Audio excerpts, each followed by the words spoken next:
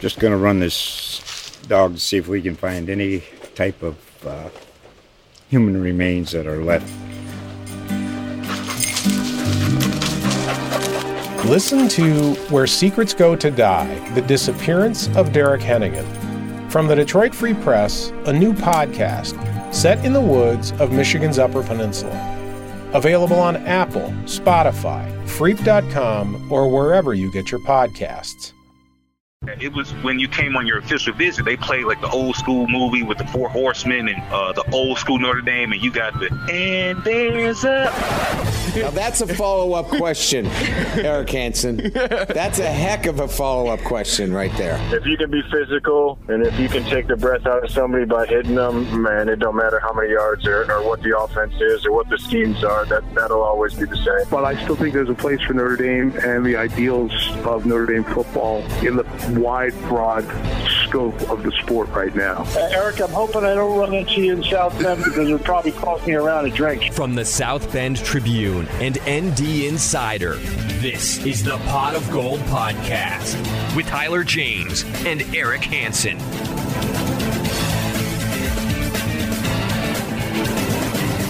Welcome, everybody, to another edition of Pot of Gold at ND Insider Podcast. I'm Tyler James, and I'm joined once again by the one and only Eric Hansen. Together, we cover Notre Dame football for ND Insider and the South Bend Tribune. We're getting ready for a busy week next week with the NFL Draft starting Thursday night and the Blue Gold game set to wrap up Notre Dame spring practice on Saturday. Eric and I can pretend we know what we're talking about with those two topics, but we thought we'd bring on a guest who has been both part of drafting players in the NFL, having his players drafted into the NFL, and coaching the Blue Gold game himself, and that's former Notre Dame head coach Charlie Weis. Charlie, thanks for joining us once again. Charlie, I wanted to start you off with when you were coaching at Notre Dame, how certain were you guys about where guys would be drafted? Did you feel like you had a good sense for how it would play out, or were you kind of watching and waiting just like the rest of us? Well, fortunately, because I had been in the league for 15 years, I could call personnel people up from different teams and say, okay, where do you have them? Where do you have them? Where do you have them? And then I could come back to players and have a pretty good idea where the personnel people, and if all of them have them kind of in the same spot, you tell them that, but sometimes it's all over the place. I mean, I remember before when I first got there, Justin Tuck was coming out and we had this conversation, and I told him where he was going to go in the draft, and he disagreed with me. I wasn't trying to get him to stay, but I wanted to give him the correct information so that if he wanted to stay, I obviously would have loved to have him. And I actually told him exactly where he was going to go, and that's exactly where we went. And he thought he was going to be a first-round pick, and he wasn't. And then he did come back to me down the road and say, thank you for your honesty, that I actually gave him, valid information. Interesting. I'm curious, just because Tom Brady is still around, do you remember what your evaluation was of him as a college player going into that draft? Do you remember what you thought he would turn out to be? We thought he was very, very, very, very, very competitive. And we were just confused. We weren't confused that he had the skinny, unathletic quarterback that Tommy was, because he wasn't much of it. He wasn't very athletic. He was slow-footed and fragile looking. What we were confused about is when you watched on tape, every time he played, Michigan did well. And every time they put Henson in, Michigan. And what we were really confused on why Henson was playing as much as Tommy was. So, you're talking about a part-time quarterback that you're taking. And just following up on Henson, and when Tommy was younger, Dreisbach and Greasy were there too. What were your thoughts on those guys? What were your thoughts on Henson? Do you remember what you thought about Dreisbach and Greasy? Well, I thought more of Greasy than I did of Dreisbach, and I didn't think anything of Henson. Okay. Charlie, what are the key things you're looking at it from a quarterback when you're evaluating those guys of what can make them difference makers at the NFL level, or what can maybe prevent them from making that difference in the NFL?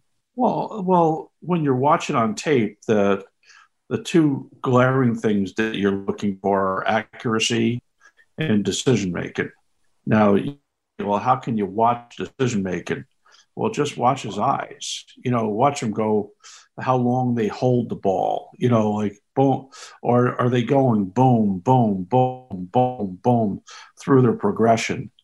They're the things when you're watching tape that stand out to you more than arm strength, more than mechanics, more than Philip Rivers had some of the worst mechanics of all time.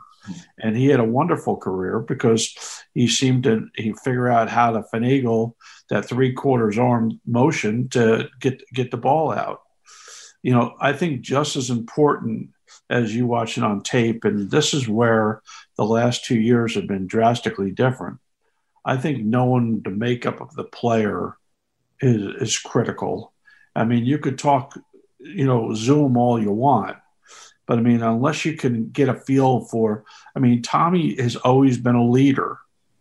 He's always been had that special something about him, always, and you can't feel that when you're watching on tape. You have to visualize that. You have to see that. So that's why I always question people coming out of the draft. Like Michigan State a few years ago had a quarterback coming out by the name of Connor Cook. I don't know if you remember him. He went in the fourth round. Well, my biggest question was this one. The guy was like 34-5 in 4 years of playing. He was a fifth-year senior.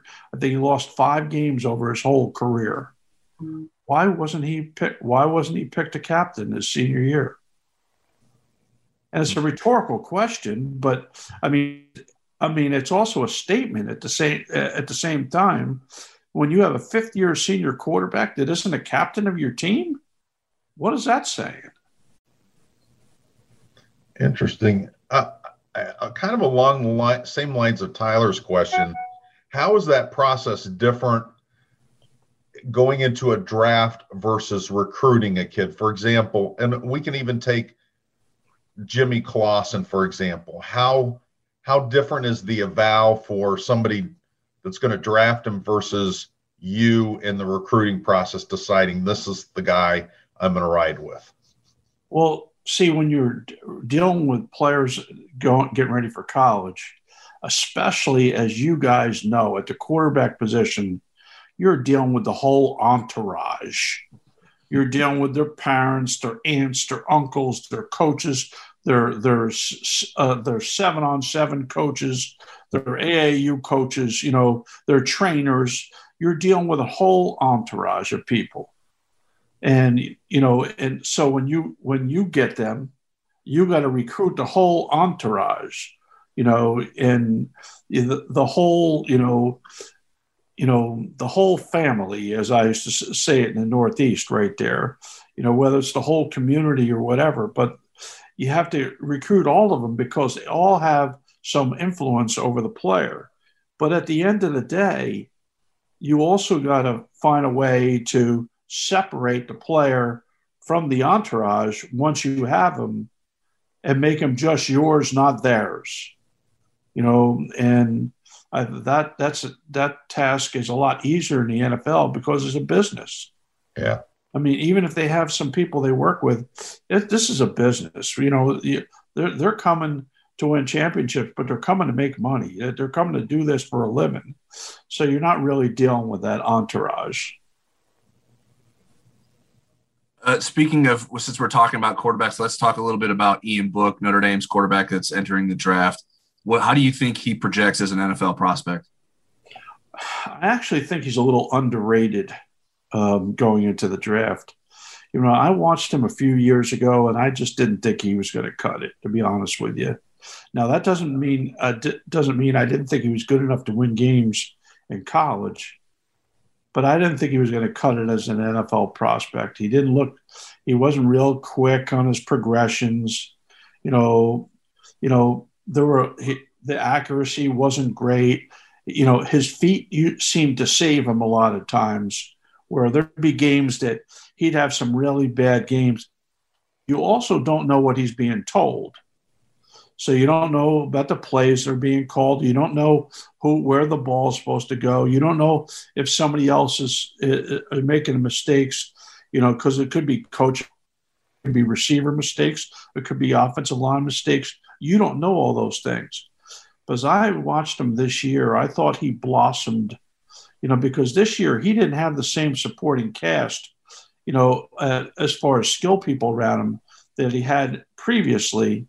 And I think that because he didn't have him, I was more impressed with him this year than I'd been in the past, because he picked up his game.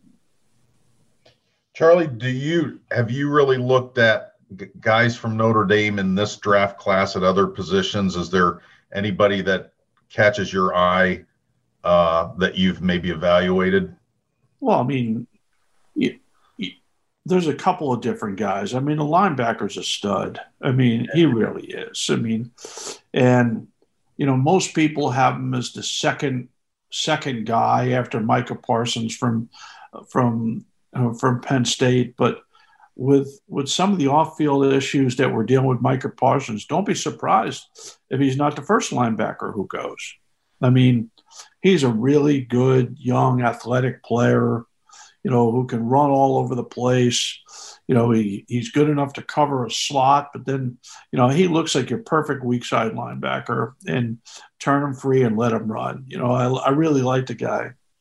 I actually really, really like the big offensive tackle, Eichenberg. Yep. I think that here's another guy who he doesn't publicly get a lot of love, but I think he's going to go play for 10 years in the league. He's going to go in there. He's going to be playing. He'll be playing early. Wouldn't surprise me if he started as a rookie. Okay. And he'll be playing for a decade. One of the guys that, not as many people talk about, but I mean, whether he goes in the first round or the second round, he'll go in one of those two rounds, and he'll be playing for a long time, and people will be happy that they have him. Since we've talked so much quarterbacks, I'm curious, other than Trevor Lawrence, who's the guy that you're the most high on as it relates to the quarterbacks in this year's draft? I'm all over Mac Jones. That's who I'm all over. If I'm picking a guy for me, I'm picking Mac Jones. Now, Trevor Lawrence or? Well, I think that Mac Jones is more ready to play than Trevor Lawrence. I think Trevor Lawrence has a way bigger upside because of his athletic skills. I mean, you remember now, if Trevor Lawrence had been in Alabama and run Alabama's offense, I probably wouldn't be saying what I'm saying.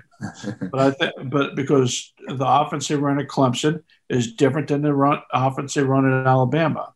I just think that, Mac Jones completes 78% of his passes. 41-4 touchdown interception ratio. People want to talk about him playing around a bunch of good guys. Well, then I guess Joe Burrow shouldn't have gone in the first round last year, because the last I checked, he was playing with a bunch of good guys. It's one of the reasons why you win national championships, because you're playing with a bunch of good guys. But the fact is, when you're at the quarterback position and you could be the man on a team that has guys that are even better than you, that's a pretty strong statement to make. Okay, I'm going to throw a hypothetical at you, because I always kind of wondered this. You and I talked before the 2017 draft and when Kaiser was going to go, and you said, boy, any place but Cleveland. And he ends up at Cleveland. And I'm wondering, with Brady, Kaiser, and Clausen, had they gone to different teams, do you think their careers could have been longer, or were they just kind of destined to be what they were in the NFL? The answer is yes on two of them. Okay. Jimmy, went to a terrible Carolina team. Kaiser went to a bad situation in Cleveland. Brady's situation wasn't great, but the holdout, and I've chastised him several times on this, him holding out, I didn't help him pick the agent. He picked the agent on his own. I gave him crap about that. But beside the fact, they held out, and by the time he went back in, he was now the third string quarterback, and it was too late. So I think he would have been the starting quarterback his rookie year. I'm close with Romeo. Romeo was the head coach at the time. They wanted him to be the starting quarterback. They wanted him to be the guy. But, because he held out and, that was back when there wasn't a rookie salary cap. So you could actually negotiate for more money, based off where you were taken. I think that really hurt his start. So I think he was playing from behind. That and the fact that it wasn't a perfect fit for him, as far as scheme-wise either. And I think that, you have to – sometimes you're better off going later in the draft, later in the rounds, and going to a better team than it is going higher. I know you make more money going higher, but sometimes that isn't the best thing for you. Charlie, this may be more of like a trivia question, but I'm curious, who was maybe the most underrated draft prospect during your time at Notre Dame? Was there someone that you thought would be better valued in the draft than it turned out to be the case? Well, I'll give you one prospect that, although he was drafted in the second round, I knew he was going to be able to play in the league for a decade, and that was Anthony Fasano. Now obviously Anthony had another year left. He had another year left of eligibility. He had graduated. So, that's the one good thing about guys at that school is most of them have graduated in 3.5 years. So if they decide to not use their last year of eligibility, well, they're still walking out of there with a degree. But, Anthony didn't like school, and he had 1 million traffic tickets. I think the day before graduation, his father had to pay like $5,000 in traffic fines just so he could walk across the stage. But I think that if he would have stayed another year, I think he would have been a first-round draft choice, because I thought that he could run and he could catch, and he was physical.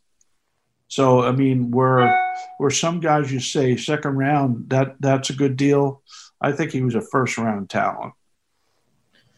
Charlie, curious, have you ever seen Jack Cohn play, the grad transfer from Wisconsin that's at Notre Dame now? I have. What are your impressions of him? I'm interested to see how he fits. That's what because I don't know that answer.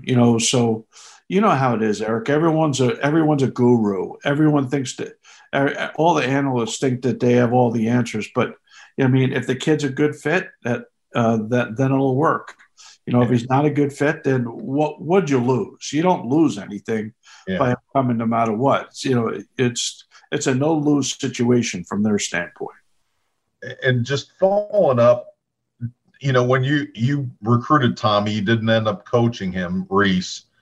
Did you envision, just kind of based on his family background, that he might have a future in coaching? Are you surprised he's the offensive coordinator at Notre Dame? No, I'm not surprised. It's a little young for the Notre Dame job. I look at Charlie, my son. He's been offered a couple of really big jobs that he hasn't taken.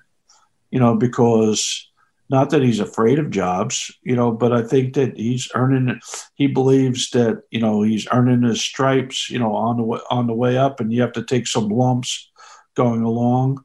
But Tommy, when I took Tommy, and we were recruiting him, and he wasn't like the biggest household name in the whole world, but I knew his dad and I knew the family background. And then talking to the guy, I felt that he was going to have a big edge over a lot of quarterbacks intellectually, especially football intelligence, not just regular intelligence, but football intelligence. He was thinking at a higher level than most young guys do. We spoke to Tommy yesterday a little bit about what he thinks Notre Dame's offense can be in this second year as a play caller, and obviously losing a lot of offensive linemen, losing your quarterback, some new receivers, it could look a lot different. How much can a college offense really change from year to year? And is that incumbent upon the coaching staff to adapt to the players, or do you got to get the players to sort of fit what you want to do as the coaching staff? Well, the second part is the old school mentality. It's got to be the first part. You got to figure out what your players can do from your reference material, from all the stuff you have. You have to figure out from who you have what you could do the best and do a whole lot of that. That's what you got to do. You know, I've had teams where I've thrown the ball a lot more than I've run it, but I've also had teams that I've run it more than I've thrown it. You know, so I've done both ways, and a lot of it has to do with who you have and what they're good at. Charlie, if you were still coaching in college, not in the pros, but in college, do you think you would have dabbled in the spread? I think that for sure elements of the spread, because you got to stay up with the Joneses, if you know what I mean, Eric. Yeah. And I think that there's elements of it that I find very, very interesting, especially the quickness, the tempo that some people run their offense. I mean, when I was at Kansas and we were playing against Baylor, and Art Briles was the head coach at Baylor, I was fascinated at how fast the players could get lined up in a formation and not have false starts and snap the ball and get a play called. Mm-hmm. I mean, it was like almost unbelievable how fast they could run it. And I've watched my kid learn under like Lane and Sarkisian and those guys, and he worked with Briles' son there for a short time too. I've watched with them working together how it isn't just the spread; it's how tempo could come into play and really put pressure on a defense. Charlie, the last few seasons, Notre Dame's best receivers have been seniors on the roster and have guys that took a while to sort of emerge as playmakers. I'm curious, do you think that's natural in college football, or can it be easier to get wide receivers ready to play and contribute early on in their careers at the college level? Well, even in the pros, you can get a wide receiver to play his rookie year. And in college, you can get a freshman to play their freshman year if they're good enough. It happens to be one of the positions. If you can run fast, okay, you can play. I mean, because you look at Golden Tate. Okay, now Golden Tate, was not a receiver when he came to college. I mean, when we ran no huddle, Rob Ionella used to run up the sideline to tell him what the play was. I mean, literally, we would keep him on our sideline. No matter what the formation was, he'd stay on our sideline so he could tell him what the play was. I mean, so everyone else would be looking for the signal. He wouldn't be looking at the quarterback. He'd be looking to the sideline to hear what the play was right there. So, I mean, you can find a way to get inexperienced guys to your system ready to play at wide receiver. Not so fast to like offensive line. There's other positions where it's a lot more difficult to be able to do. I'm going to switch gears and ask you about Manti as a pro. He's still kicking around a little bit. Seems to have had a good career, not a great career. I mean, is it what you expected of him at the next level, or do you think he could have been more? Did just football evolve away from his skill set? I hate to use this as an excuse here, Eric, but I think that all the stuff that went down with him right at the end, really didn't start him off in the right. He really got off to a really slow start. And I don't know if he ever truly recovered from that. Yeah. And I'm not talking about, as a person recovered. But, in the NFL, you always hear the not for long. I think he ended up being, kind of a journeyman linebacker. Start some of the time, back up some of the time, make some plays. my expectations obviously were much higher for where that would go.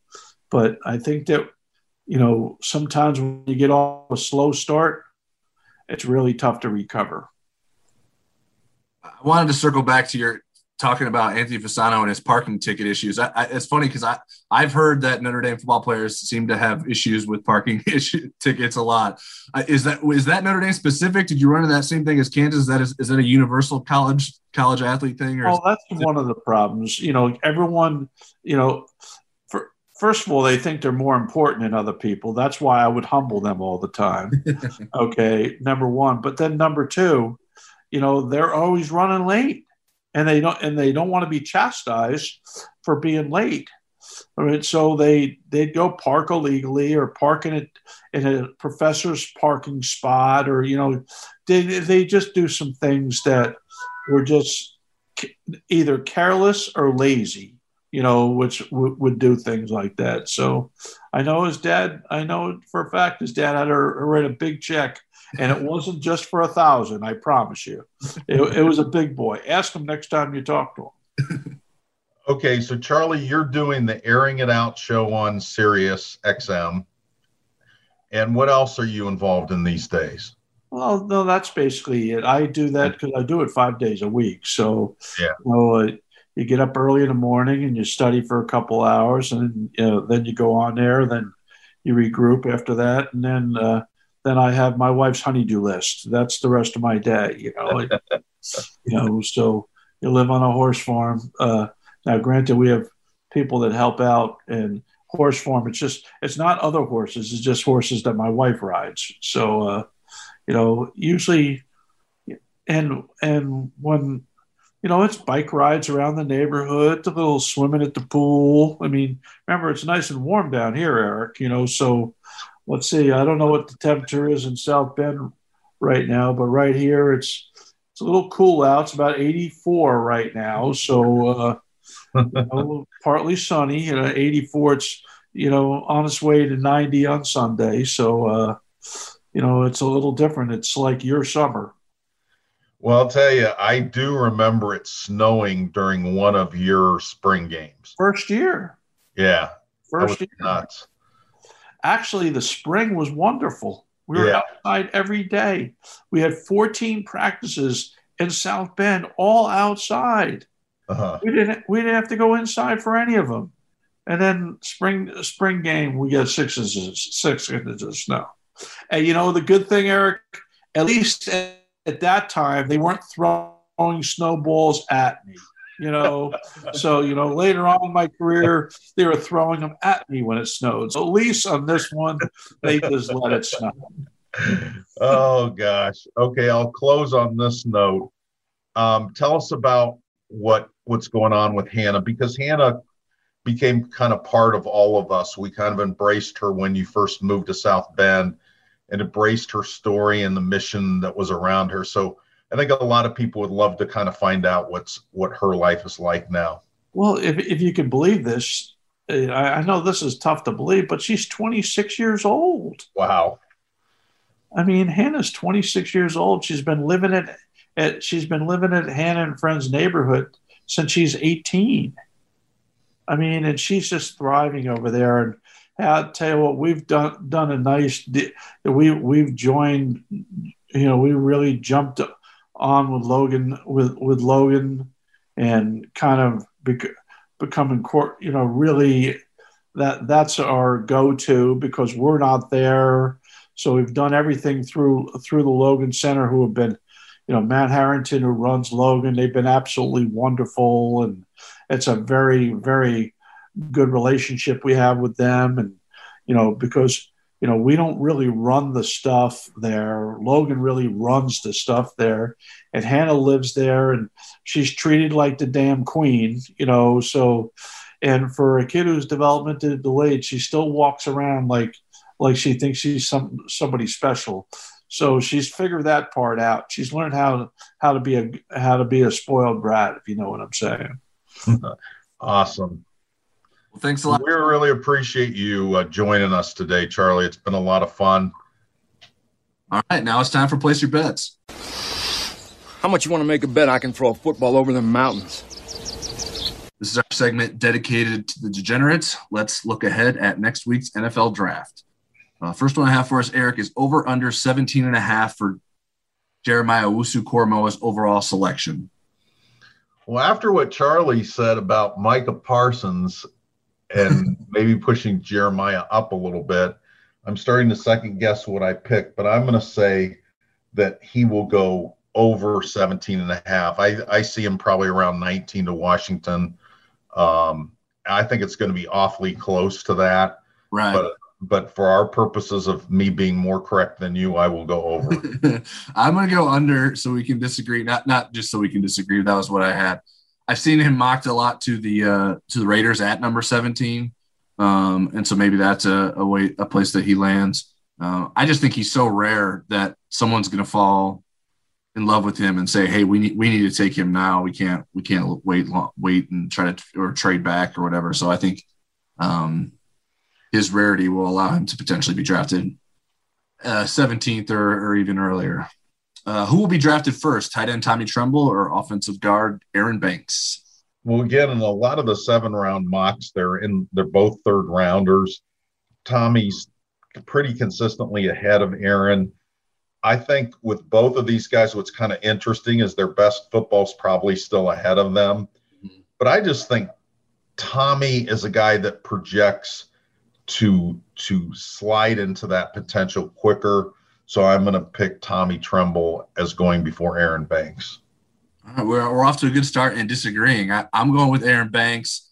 To me, I think you know what Aaron Banks is. I think if you're drafting Aaron Banks, I think you have a pretty good idea of what he is, even if he may be able to play better in the NFL than he has in college. Certainly he played really well in college, but I think you know what he is. Tremble may have an even better upside, but I think there's question marks, especially as it comes to as a receiver. And I'm curious to see what offenses do with him. Is he a true tight end? Is he more of an H-back? Is he a fullback in some instances, which is kind of how Notre Dame. Why can't he be all of those? No, he could be all of those, but I don't know it depends on what teams need that. And team that picks ahead of Banks. Yeah, right. So I'm not saying that I don't think Tommy will have a successful career, but I think because there is some less uncertainty, in my opinion, on Aaron that he will be drafted slightly higher. Next one I have versus over under 3.5 Notre Dame players drafted in the first 3 rounds. Okay, in the first 3. So I would have Jeremiah, Liam, Tremble, and Banks, and possibly Hainsey. So I'm definitely going to go over because I don't think either Banks or Tremble falls out of the 3rd round. Yeah, I'm going to go over as well. We have some agreement there. I think those 4 guys, I feel pretty good about being drafted in those first 3 rounds. Next, over under 7.5 Notre Dame players drafted in total. I'm going to go over. I think it's definitely going to be 8 and maybe as many as 10. I mean, there's some fringe guys like McLeod who ran well that could pop in there, or maybe somebody falls in love with Brock Wright because he was at tight end U. The 2 receivers are kind of intriguing. I've seen Skoranek mocked into the 7 rounds. Javon McKinley, somebody may fall in love with him.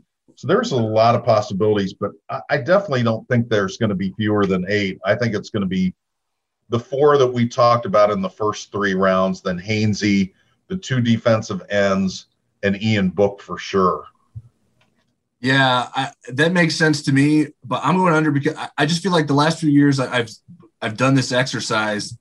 There's fewer guys to get drafted than I think will get drafted. I don't know why that turns out to be that way, and maybe because there's so many different options this year that it's more likely that it will go over. Well, who do you think of those 8 isn't going to get drafted? Because everybody but Book is projected as 5th round or higher. Yeah, I think maybe Ian doesn't get drafted. Maybe okay. The medical issues with Dalen Hayes, maybe that is a red flag for people, and he doesn't get drafted. So I don't know. I get those. He was a 5-star. Yeah, he was a 5-star. Well, so was Tommy Kramer, and I don't know if he's going to get drafted either. Tommy Kramer was a preseason All-American for a number of seasons too. But I think the NFL draft people will probably have a better idea of the realities than some of those preseason All-American teams. So I don't know. It would not surprise me if it goes over 8 or it gets close to even 10, like you suggested. But for whatever reason, I feel like I've always overestimated how many guys would get drafted. So I'm going to see what happens if I underestimate this year. Okay. Then the last one I have for us, maybe a little bit painful for Notre Dame fans. Which former Notre Dame commit will be drafted first? Cornerback Paulson Adebo from Stanford or linebacker Pete Werner from Ohio State? Before I kind of researched it, just off the top of my head, I thought, why wouldn't Paulson Adebo go sooner? And then when I researched it, I see that Paulson is kind of a 3rd-round projection and Werner's a 4th-round projection. I know Werner ran real well, but Paulson Adebo was really good cornerback. Now, he opted out this year. Right. And that must be why he dropped, because it seems like he should be a lot higher than a 3rd-round pick. Yeah, I'm going with Adebo as well. When I was trying to think if this was even a good question, I was looking. There's a website called NFLmockdraftdatabase.com, and their overall rankings had Adebo ranked 86th and Werner ranked 87th. So they were one spot away. So that was kind of funny. So given that, I guess it's a close call. My indication it would be Adebo too, but it doesn't see if you. That website actually has like these draft charts or like a timeline of where their overall rankings. And I think they do consensus for all the mock drafts they've seen everywhere. And Adebo has been dropping in the draft, whereas Werner's been rising in the draft, according to all these mocks. Who knows what actually the reality is, but I will go with Adebo as well. I just think like the need for cornerbacks like him in the NFL is high, whereas maybe the linebacker need isn't as high. So I'm guessing like you that maybe the year off has hurt him a little bit. But yeah, I think he really impressed in his short time at Stanford. All right, now it's time for questions. Just tell me when you guys are we done with USC? Everybody's done. You guys are kidding me. That's all you want to talk about. All right, let's go. You can submit questions to us on Twitter before each podcast.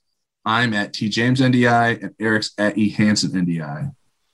First one I have for us is from IrishFan102. I know you discussed it last week, but since it's the offseason, please rank in order of likelihood. Marcus Freeman for 1 year, Marcus Freeman for 2 years, Marcus Freeman for 3 years, or Marcus Freeman for 4 years as the ND defensive coordinator. Yeah, again, I think a lot of how long Marcus Freeman stays at Notre Dame relates to what kind of head coaching job he wants to have, whether it's a group of 5, rebuilding Power 5, an established Power 5, or a really good Power 5 job. When you look at the defensive coordinators that have been at Notre Dame, Bob Diaco stayed 4 years and left on his own. Brian Van Gorder stayed 2 1/3 and left involuntarily. Mike Elko 1 year and Clark Lee 3. So I will say 3 for Marcus Freeman is the most likely scenario, because I think he's going to want a really good head coaching job, not a rebuild. I think 2 is probably the second most likely, 4 the third most likely, 1 the least likely. I think he's going to want to coach some of these guys that he's recruiting in this cycle. Interesting. I have a bit of a variance there. I could totally see like him having a really good year and someone offering him a head coaching job that he would be willing to take and be really interested in the span of 1 year. So I don't think that's the most likely. I think 2 years is the most likely, but then I have 1 year for the second most likely, then 3 years, and then 4 years. Next question we have is from @Nick Blashill. Could you provide a breakdown of the 4 positions on the defensive line? Specifically, would like to know where they line up, what their responsibilities are, and what skills/body types lend themselves to each. I'll try to do it kind of quickly. Now, they've redefined themselves a little bit, and I think the biggest difference you'll see from what these positions were last year to this year is you're going to see multiple fronts. So sometimes you'll see 3 down linemen, sometimes you'll see 4 down linemen. Yeah, they're not always going to line up in the same places necessarily. Right. The other thing is, and just talking to somebody that understands this defense better than the rest of us who really haven't seen it, the defensive linemen in Clark Lee's scheme were kind of designed to make plays, whereas they'll still make plays in this defense, but they're going to be absorbing blocks and the linebackers are going to flow, and you're going to see the linebacker tackle numbers go up this year, I think, just kind of based on the concept there. With a nose guard, I mean, you're looking for somebody that can deal with double teams. With the defensive tackle who also lines up inside, you know, you can have a lot of different body types. You can have a Sheldon Day who's low center of gravity, and you can have a Jerry Tillery who's 6'5". I think Notre Dame is going more for that guy with length when you look at Riley Mills and Gabe Rubio in the last couple classes. The big defensive end typically is strength over twitch. Sometimes you get that in the same package with Khalid Kareem, who was maybe a little bit more undersized of the big defensive end, and that's where Myron Tagovailoa-Amosa, Justin Adamalola are going to play. And then the Viper end has rush duties, setting the edge in the run, and then also drop some. And they tend to be the twitchier defensive ends, the guy with more quickness, so like a Julian Okwara, and now it's Isaiah Foskey, although he could play either side, Jordan Botelho. I think David Apuyi, as he gets older, that's where he's going to be developed. I would imagine Will Schweitzer too. And then if Osita Ekwonu ends up full-time on the defensive line, that's where he's going to end up as well. Yeah. Are you okay on that? Yeah, that guy's in a 2-point stance. I'm not totally sure.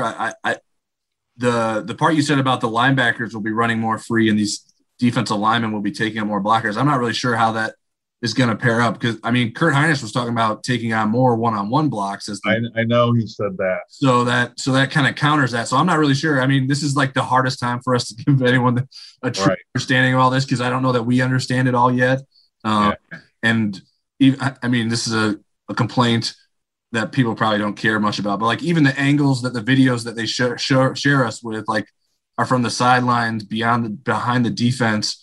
You don't really get a good perspective of like where those guys are lined up, head up against the lineman or on the shade of him. And so it's really hard to get a true picture of that. And I think that's intentional. And even like, to me, like even evaluating the performances of the offensive linemen for those video clips, to me, is nearly impossible to get a true sense of what those guys are actually doing, because the perspective is so wrong. And I mean, Jeff Quinn would never watch film of his offensive line from that angle. I can promise you that. So like it's really hard to get a sense of what the defense looks like and who's winning those matchups and what they're doing the right thing. So this is a really tough thing for us to answer. And I think we're going to learn more as things goes on. Hopefully we learn a lot more next Saturday once we see it in action in the blue gold game. But I think you covered most everything. I believe the Viper defensive end is typically lined up to the boundary side of the field, whereas the big end's lined up to the field side. And the defensive tackle is usually paired with the Viper and the big end nose guard on the same sides. But so those are probably the only other things I would add to that. I mean, I'm curious, especially with the nose guard, like, do they want a guy that's like Kurt Hinish, or do they want a guy that's more like Lewis Nix that plays head up on the center and can take on double teams better? I think Jacob Lacey might be a mixture of the two. And so I'm curious to see what he does, although he has just had trouble staying healthy. You know, like Howard Cross is completely different than Jacob Lacey. Yeah, right, exactly. So that's what that adds to the confusion from my end. So I don't really know what that nose guard position is going to look like, and maybe that's probably not the position people are the most concerned about, because everyone wants to know about the pass rushers. But I think that we have a lot to learn still about this defensive line. So apologies if that didn't give you more guidance than you'd like. Next question is from @IrishCase05. Is Drew Pine really pushing for the starting job, or is this more coach speak? Also, over under how many different receivers start a game? I say 6. I think in reality, if he's healthy, Jack Cohn is going to be the starter. I think Drew is getting number 1 reps, and I think, they want him to compete like he's competing to be the starter, but I don't think he's going to overtake Jack Cohn. I think what would be the best case scenario is that he's a reliable number 2 who can come in and help win games if Jack Cohn gets injured. And I think you need a real strong number 2. As far as how many receivers will start games, boy, I'll tell you, there's some guys that have been brittle in terms of injuries. Right. Which would make me want to say a larger number, but I'm going to go with 5. I'm going to say the 5 are Kevin Austin, Avery Davis, Braden Lenzy, Armstrong, and somebody random that hasn't quite. Who's Armstrong? Oh, gosh, it's Lawrence Keys. I don't know why I want to call him Armstrong. It's Lawrence Keys. My gosh. Well, I will tell you, I did this at 7:30 in the morning, but that's no excuse. I have tried to call Lawrence Keys Armstrong his whole career. I don't know why he doesn't look anything like Jafar Armstrong, but I've said it in the press box before. Have you really? I don't know. Yeah. I don't know that I know that you keep track of every name that I get wrong. and we were talking to somebody the other day that called Griffin. Maybe it was even Marcus Freeman did. Yeah. Okay. I tweeted about that too, that the coaching staff has a epidemic of continuing to call Houston Griffin. But that's funny. I don't know. Maybe is it a like New Orleans Louis Armstrong Lawrence Keys thing? I don't know. I don't know where I didn't know who you meant. I thought maybe I can't tell you how often that name flashes. That's funny when I see him. And I have to keep. And I thought now that Armstrong isn't on the team anymore, it would be easier. But I just wanted to rename him. The funny thing is, I never want to call Jafar Armstrong Lawrence Keys, so it's not like I transpose them. I want them both to be Jafar Armstrong. Well, I won't forget that one now. So that one's logged in there. If one, I think I was going to pick 5 as well. I think if I was setting a line, I'd probably put it at 5.5. So I would agree with Austin Davis, Keys, and Lenzy. And I said Joe Wilkins is the 5th guy. It could be someone else, whether that's Jordan Johnson or what. But like you mentioned, if you don't trust their health, the number probably ends up going over. So I think there's still a lot to be determined there. As for the Drew Pine situation, I think it's real. Like they want him to push for the starting job, but I mean, from my perspective, it seems like the door's open, but like Jack Cohn already has a foot in it, and Drew Pine's trying to bash his way in front of him somehow. So I don't think it's likely that he will. And maybe the staff probably felt the same way, but I think they wanted to get Drew Pine reps with the number 1s and see if he could push him and overtake him. I think they were willing to be surprised there. And that's something you can do in the spring. I'm curious to see what it looks like in the fall, because I think you want to get some closure at that position with so much movement elsewhere on the offensive line and the wide receivers that it would seem to be, it wouldn't be necessarily ideal to have a quarterback competition going late into camp. I think you'd want to have that settled and figure out all the other things out around him after that. Next question is from Joe Esquire at Sad Irish Fan 13. There's been lots of talk about the strengths of the offense last year, i.e. we had good tight ends and a strong offensive line. Do you guys think this year with Jack Cohn as a pocket passer, we have the wide receivers to spread it out and make the passing game the strength? Well, I think it has the potential to be better. And if I had to bet on it, I would bet that way. But I think Notre Dame's offensive strength is going to be its balance. The fact that you're going to be able to still run the ball, even though you don't have the offensive line you did last year. And when we say the passing game, we're also throwing in an elite tight end in Michael Mayer and two running backs that can really catch a lot of passes and do a lot of damage in the passing game, and Kyron Williams and Chris Tyree. So I hope I answered that, but that's the way I'm going. Yeah. And I think the running backs are the position of strength. I think that's the strongest position group. Right. Yeah, I agree there as well. So that's why I'm not sure that I would really or quite willing to go that the passing game will be the strength yet. I think he could complement the wide receivers, the wide receivers can complement the running game much better than it did last year. But I'm not sure. I mean, we've seen so little to be able to completely be convinced that the passing game is all of a sudden going to be the strength. That was kind of what I was getting at. And obviously Charlie Weis isn't in practice, but like, can Notre Dame really in one off season go from a dominant running football team to now being a passing team that was doing the things that you wish their passing game could have done last year? I don't know. I mean, the personnel is going to be so much different that it seems possible, but it still seems like a bit of a stretch, in my opinion, that the passing game will be the strength of the offense. Kevin Austin has to be the Kevin Austin we all thought he would be, and kind of Lindsey too.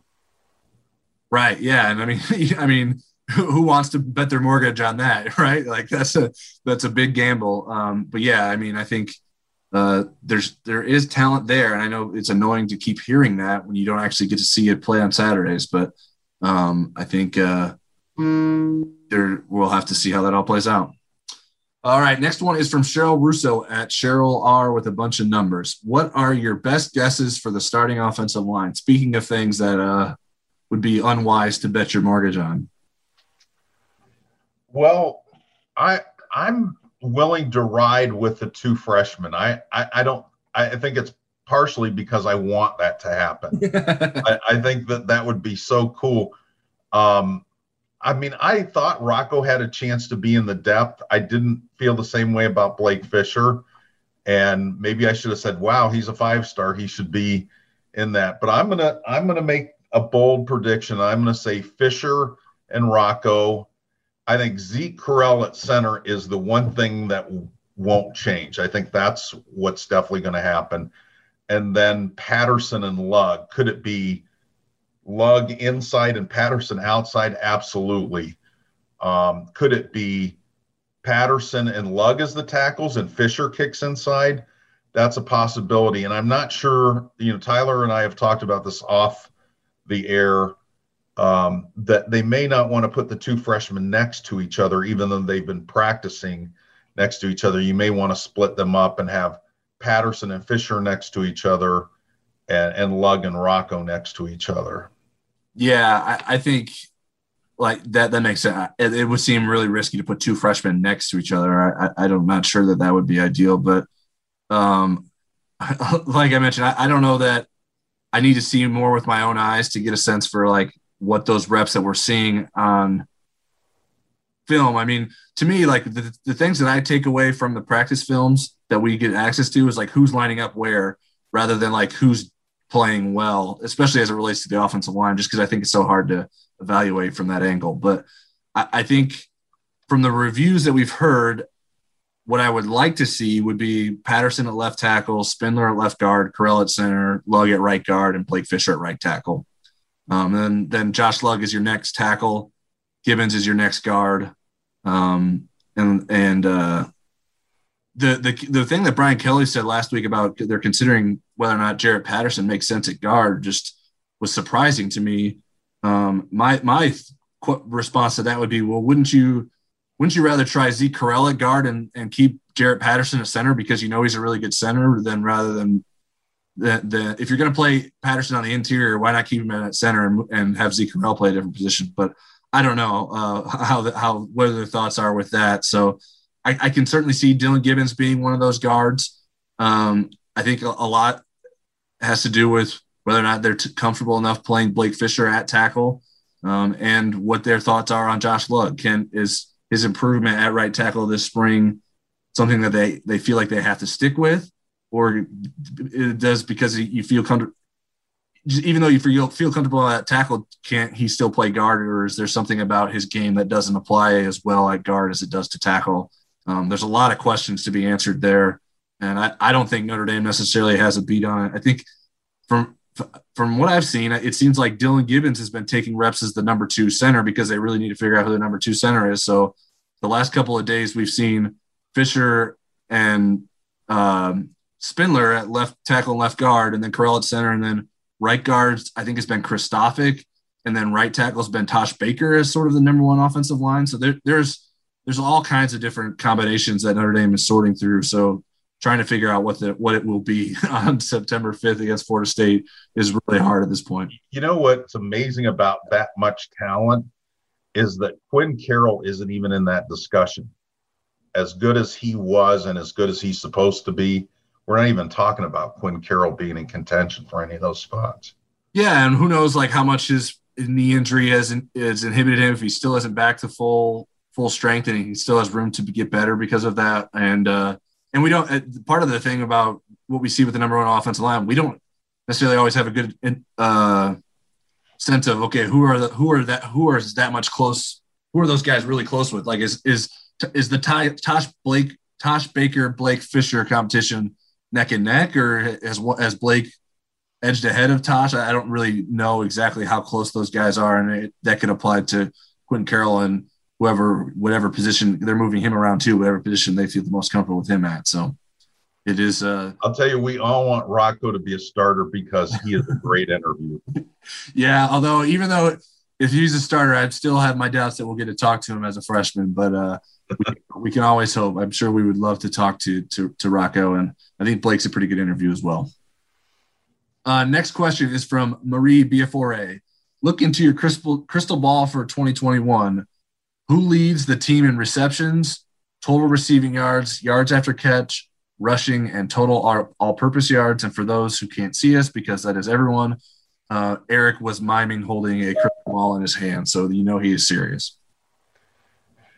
Okay, I got to think of the yards after catch one because I didn't answer that one. I think receptions, it's going to be Michael Mayer after hearing Tom Edwards talk yesterday. I think receiving yards, it's going to be Kevin Austin. And I'm assuming he's going to be healthy. For all-purpose yards, I was torn. And now all-purpose yards are defined as rushing, receiving, kickoff return, and punt return. Correct. And Chris Tyree gets a lot of kickoff return yards, although Kyron could be in the mix at punt return. I think Kyron's still going to have enough to hold off Chris, but I think they're going to be 1 and 2. And then yards after the catch, I'll go with Lawrence Keys, who okay. Now I have his name correctly. Lawrence Armstrong. You didn't say rushing yards, but did you? It's Kyron Williams, so you want? Yeah, Kyron Williams with the rushing yards. We have pretty much the same list except for yards after the catch. I went with Avery Davis there as a guy that could lead them in yards of the catch. I like the Lawrence Keys answer. I think someone like Kyron Williams may even be a sleeper candidate there. Because they're not going to throw the ball very far down the field to him when they throw it to him. So the opportunities for yards after the catch will be there. But I had Mayer for receptions, Kevin Austin Jr. for the receiving yards, rushing Kyron Williams. And then I went with you as well. It was tough. Like I went back and forth between Kyron Williams and Chris Tyree for all-purpose yards, but I just think Kyron is going to be able to do so much for the offense that Chris Tyree won't necessarily be able to overcome him with his return yardage.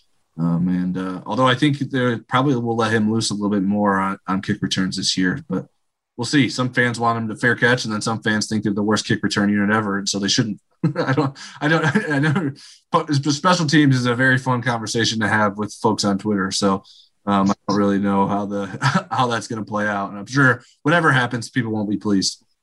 I think it's as fun a conversation as Taylor Swift recording all her old music. Oh, talk about a great conversation. Next question we have is from Bert Leonard at Bert2834. Why ever take the ball first? If you are losing going into halftime, you have an immediate chance to get a score. If you are winning, you can extend the lead. You guys seem to know more than I do. I don't get why Coach loves having the ball first. I've been asked this question probably 1,000 times since Brian Kelly's been the coach. Yeah. I guess I haven't really changed my answer. I've done research on it. The one thing is, it depends on how your team is made up and who your coach is. And so it's not a universal answer. But Brian Kelly has an incredible record above his normal record when it comes to two things: leading at halftime and scoring first. I mean, it's Rockne-esque in both those. I have the stats, I believe, and sometimes this information is hard to track because you don't know if I'm pretty sure this doesn't count like the vacated wins. I think it's correct in the game notes that I looked at. I believe he is 75-21 when Notre Dame scores first, which is a 78%. It means he wins 78% of the time. And his overall win percentage is 59%. Not his overall. That's when opponents score first. His overall winners percentage is 68%. So it's a 10% increase when Notre Dame scores first as compared to his overall winning percentage. So that definitely is an indicator that Notre Dame is going to be better set up to succeed if they do score first. I've been asked this to you too. It's harder to sort of track the coin toss results, and so I didn't go back and do that last night. But I did go back and look at the 8 losses since the start of the 2017 season, and Notre Dame did receive the opening kickoff 7 of the 8 times. The 2017 game against Stanford was the exception. But I didn't look, like, I don't know who won the toss. So if Notre Dame won the toss and still elected to receive, or the other team won the toss and elected to defer, but regardless, the result was Notre Dame started off with the ball. Okay, but I mean, they could have flipped the coin and swallowed it, and they were still going to lose to Alabama. Right. No. Yeah. Yes, I agree with you there. Yeah. I don't. Yeah, it had they could have deferred. They could have taken the ball.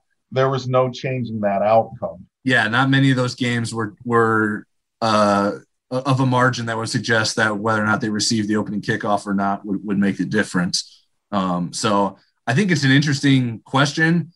To me, I think like your point about it should be dependent on your team and what you're hoping to do. And to my knowledge, Kelly's just always said he'll take the ball first, and I don't know that he's changed that.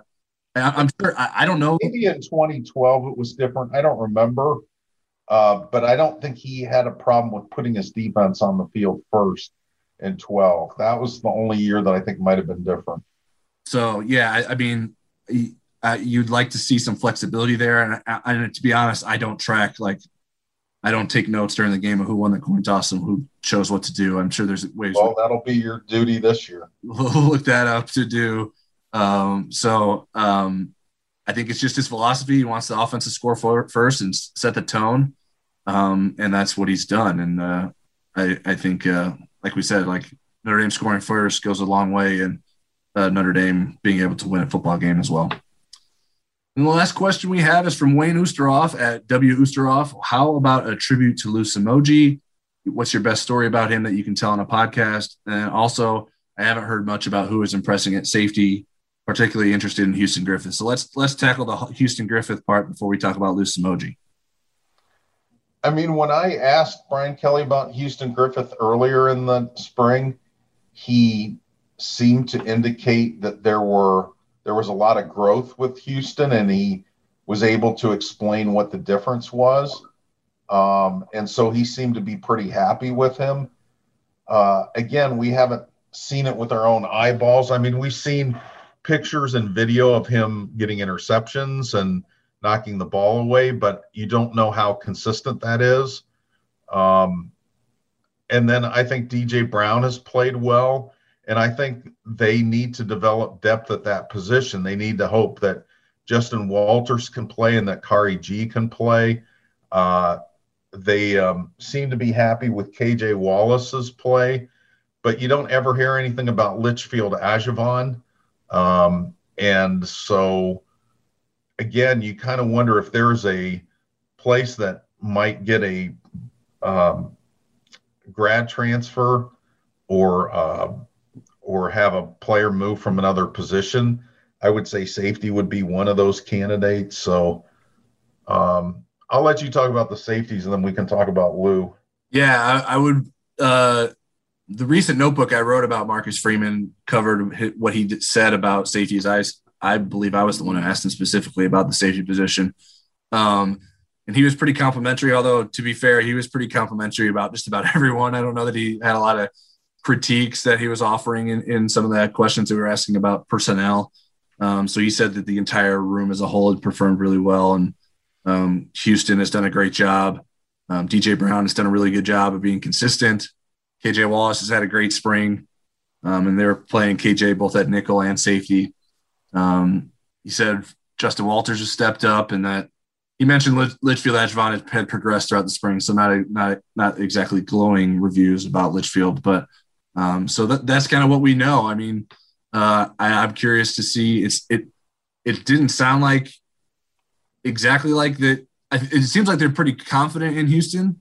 It did. I mean, he could have said we have a really good battle going on between DJ and Houston right now, but they're also not really in that battle right now because they're both playing together right now because Kyle Hamilton's out. So I think they're interested in seeing how that progresses, and I don't know that they're committing to anyone for sure, but it's certainly a big point, a big position that Notre Dame has to sort of solve.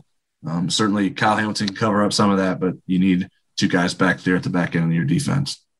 All right, now let's talk about Lou. For anyone who doesn't know, I don't know how you wouldn't know at this point if you're a Notre Dame football fan, but Lou Somogyi was a longtime writer for Blue and Gold Illustrated, passed last weekend of an apparent heart attack at the age of 58. Extremely sad news for all of us who liked him, respected him. He was a gentle, kind man who I don't know that I ever heard him say a bad word about anybody. I don't have particularly specific stories between the two of us necessarily. He wasn't a guy that I hung out with or anything like that, like away from the work that we do at Notre Dame and stuff like that. But his knowledge of Notre Dame football history was incredible. He certainly was a guy that wasn't in the job for the glitz and the glamour. One thing, he wasn't a fashion icon by any sense. One thing that made me smile, he always liked to wear the cap. He is a fashion icon. That's true. Yeah, I don't know that anyone would be in a GQ magazine that covers Notre Dame football. But he liked to wear the kind of giveaway jackets and fleeces that you get like with a subscription to Sports Illustrated or ESPN magazine. And those made me smile because I remember as a kid that I thought those were so cool as someone who's like a sports obsessed kid. And I don't know that I ever received one of those or that they would ever have one in my size, but that was something. And I actually reached out to Dave McKinney, who worked at Blue and Gold with Lou, and he told me about sitting next to him for every game in the 2016 season, which certainly wasn't a lot of fun for Notre Dame fans. And Dave said he realized how serious Lou was when they were sitting there next to each other during the loss to Duke. And Lou sat there in silence for the entire game, just sort of taking in what was happening to Notre Dame and what was to come of the Irish that season.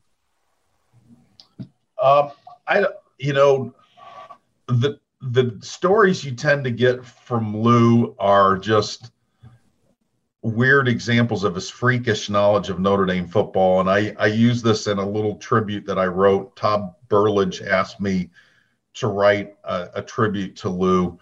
And I want to say that Lou was so much more than that encyclopedia-esque knowledge. So let me say that but people want these kind of stories. So I was sitting in the press box, just joking around, kind of like I usually do during timeouts. And it was a downpour. And I said, and I knew Lou was listening to me. And I said, I wonder how many downpours they had during the 1936 season. And he knew off the top of his head. I figured that would be something he wouldn't know. So he remembered things that happened outside of the span of his lifetime. Right. So that was, from that standpoint, it was incredible. But I mean, I think what Tyler said, I never heard him say a bad word about anybody. Now, when we're talking about like their character or their personality or whatever, and there's some difficult people on our beat in the past. Everybody now is wonderful. But he was analytical still. I mean, he was fair. Just every encounter I had with him reeked of kindness and reeked of class. And I always kind of thought, you know, when I grow up, I want to be like him. And I'm actually 2 years older than him. But that's what I remember. And I wrote that in the Burles thing. Sometimes as journalists, we're paid to write eloquently, and we generally do. And then when we're saying goodbye to one of our own, we kind of stumble and grasp for their essence. So I want to emphasize, and I know it's not an interesting story, but I go to the wall for Lou in terms of being one of the 5 most wonderful individuals, kind, integrity-filled individuals I've ever met. And I would say that to him in real life. I would tell Lou, gosh, you're an incredible person. I'm glad I was able to say that to him while he was alive, because he was just such a nice man. And we can all take something from that. But it's been hard for me. This week has been hard to process why he isn't here anymore. And some of it's the pandemic. We haven't seen each other. Yeah. You know, we're used to seeing each other. He sits usually right behind us, or right behind. Yeah, Tyler and I sit in the front row, and Lou is usually right behind me, and I'm waiting for his question about something about the depth chart, the 4th and the 5th string tight ends. And that's why I kind of asked that question this week.